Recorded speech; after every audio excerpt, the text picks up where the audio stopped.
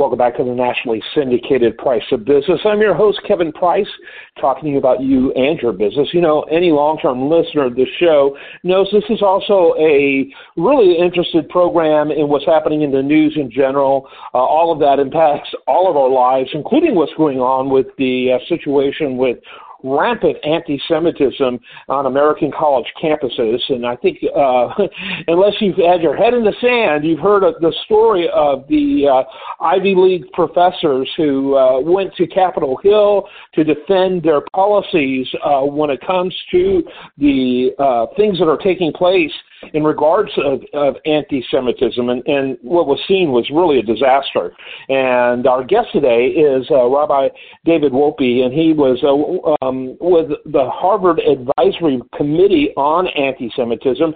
Based on what he saw at that committee and Harvard's president's response, he has resigned. Welcome to the program. So glad to have you on. Thank you. Pleasure to be here.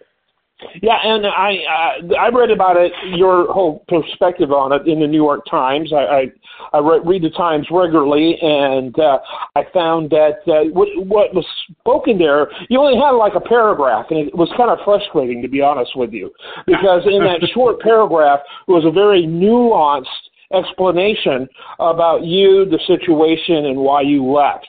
And, of course, it was kind of brushed over, again, making the story that led to your resignation completely overshadowed the resignation itself. And I thought your resignation, what you said, even in that short paragraph, was telling. Talk about that. Well, what I said, that was extracted from a slightly longer post on X, which used to be Twitter, where I said essentially, first of all, that I felt that while it's a wonderful committee, that the university clearly was not doing what I felt had to be done to meet the moment, and also that there was a deeper problem than any single individual, which is that the ideology that reigns at many of these universities is inherently unsympathetic to Jews, to say at least, and also in its way dangerous. And so I thought by being off the committee and speaking out about it, I could do more than by being on a committee bound by confidentiality and not achieving what I had hoped. Yeah, absolutely. Talk about, really, and also what I gathered, I have a lot of imagination, Rabbi, so I get carried away.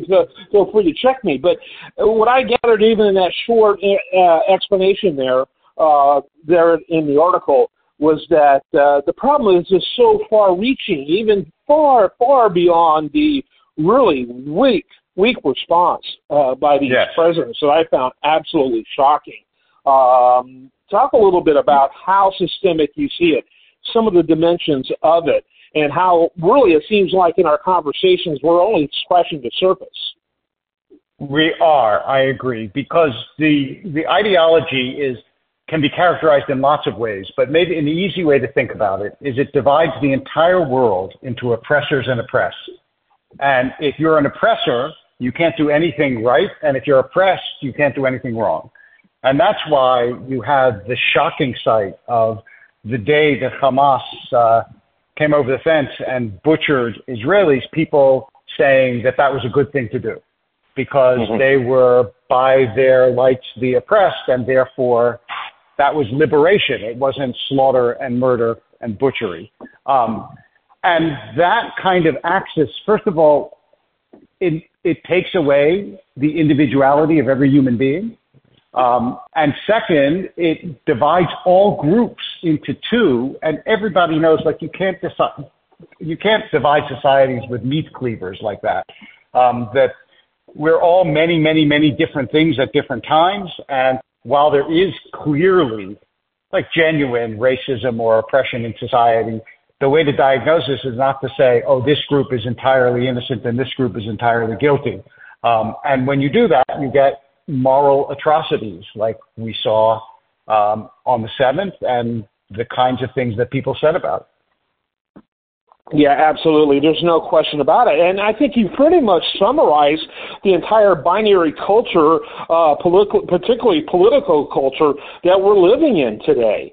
And to me, it's absolutely terrifying. And it's so funny that they would put and again, I have problems with the Israeli government. You probably do too. But again, I have plenty of problems with my own government.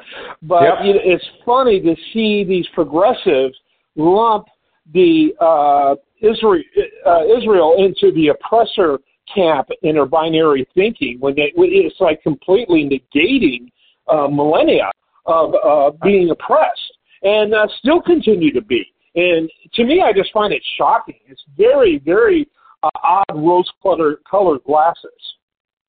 Yeah, I mean, there are so many ways in which the narrative doesn't fit. Jews are about 2% of the United States, and they account for about 65 to 70% of the hate crimes. So That's very weird. If it's an oppressor group, we're not doing a very good job of it. And the same thing is true in the Middle East. I mean, there are 50 Muslim nations. There's one Jewish state.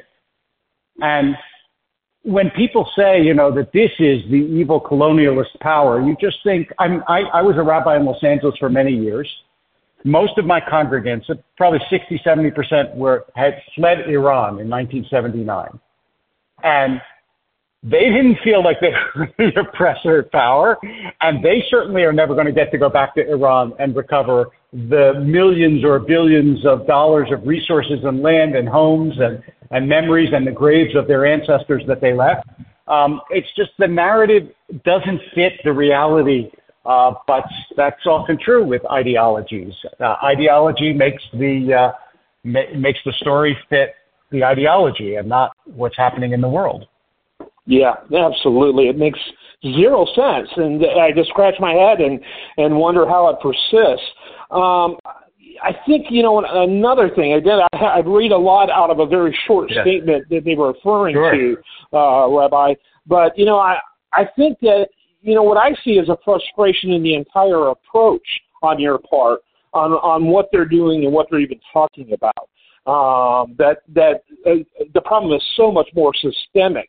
Talk a little bit about that, and talk a little bit about the panel you were on, the committee you were on.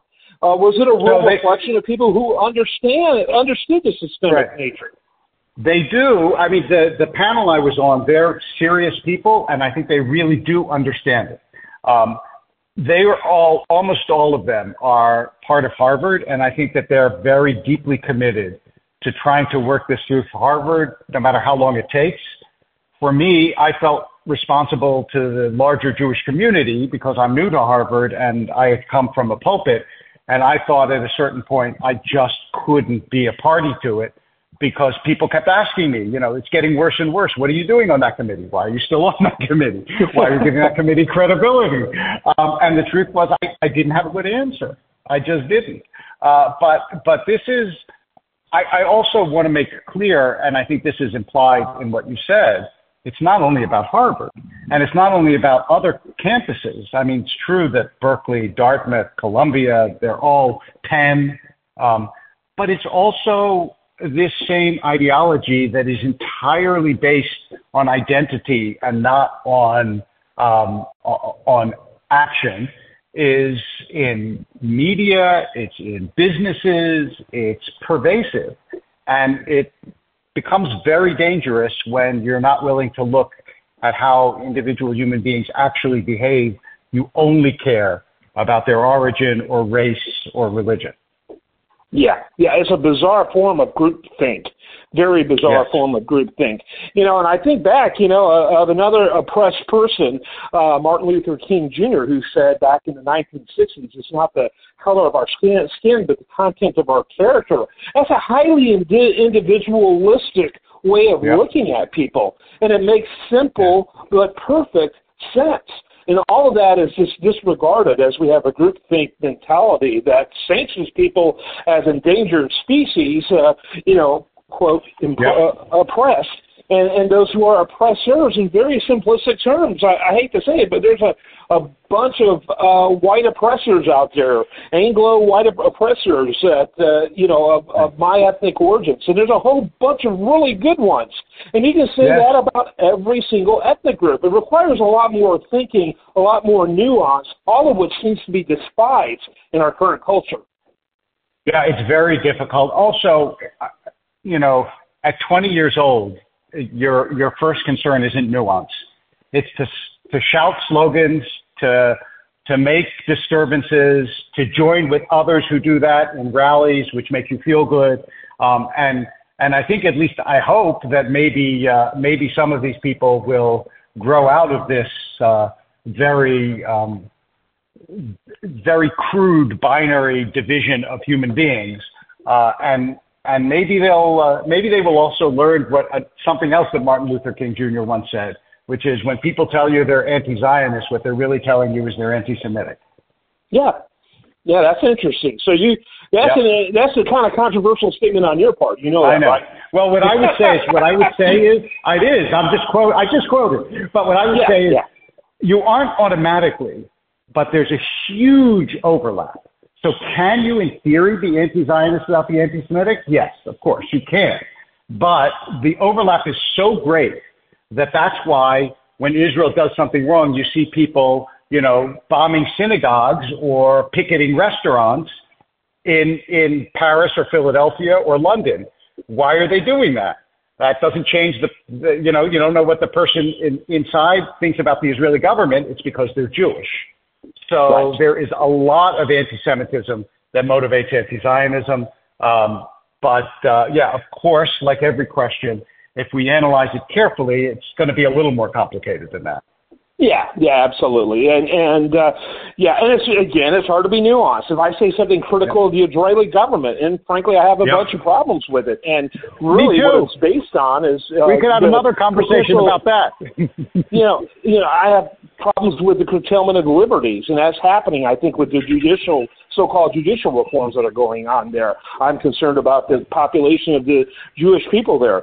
That again, is a nuanced conversation, right? I'm totally pro-Israel. There is this such a ridiculous conversation about how they're splitting hairs on this situation. And I don't know how you would deal with a problem like Hamas than one that's really total, like it appears Israel's doing. It seems like the only appropriate response is a total response to me. Yeah.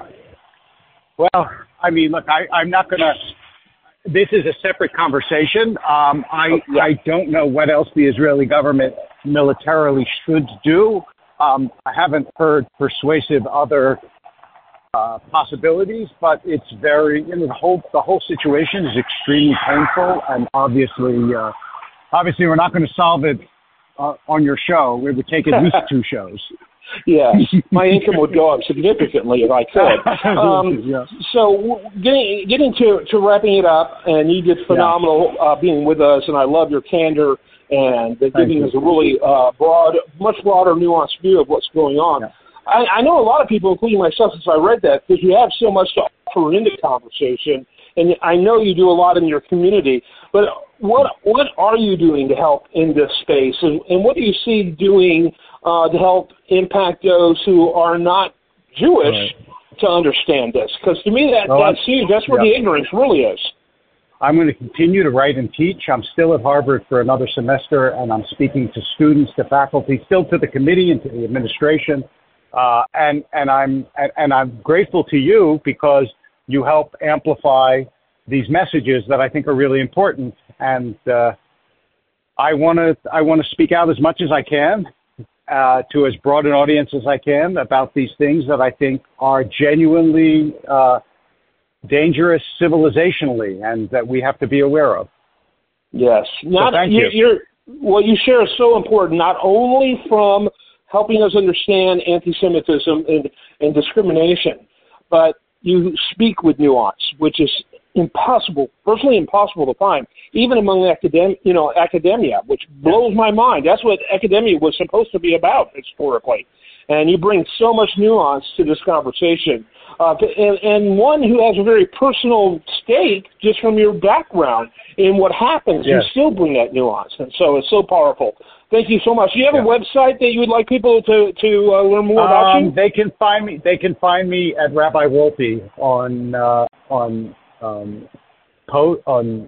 either Facebook or what's now called X, or David J. Wolpe on Instagram, any of those. We will have the link to your website over at priceofbusiness.com too. Thank you so much for being with us. Great. Thank you so much for having me. Bye-bye. I'm Kevin Price. This is The Price of Business.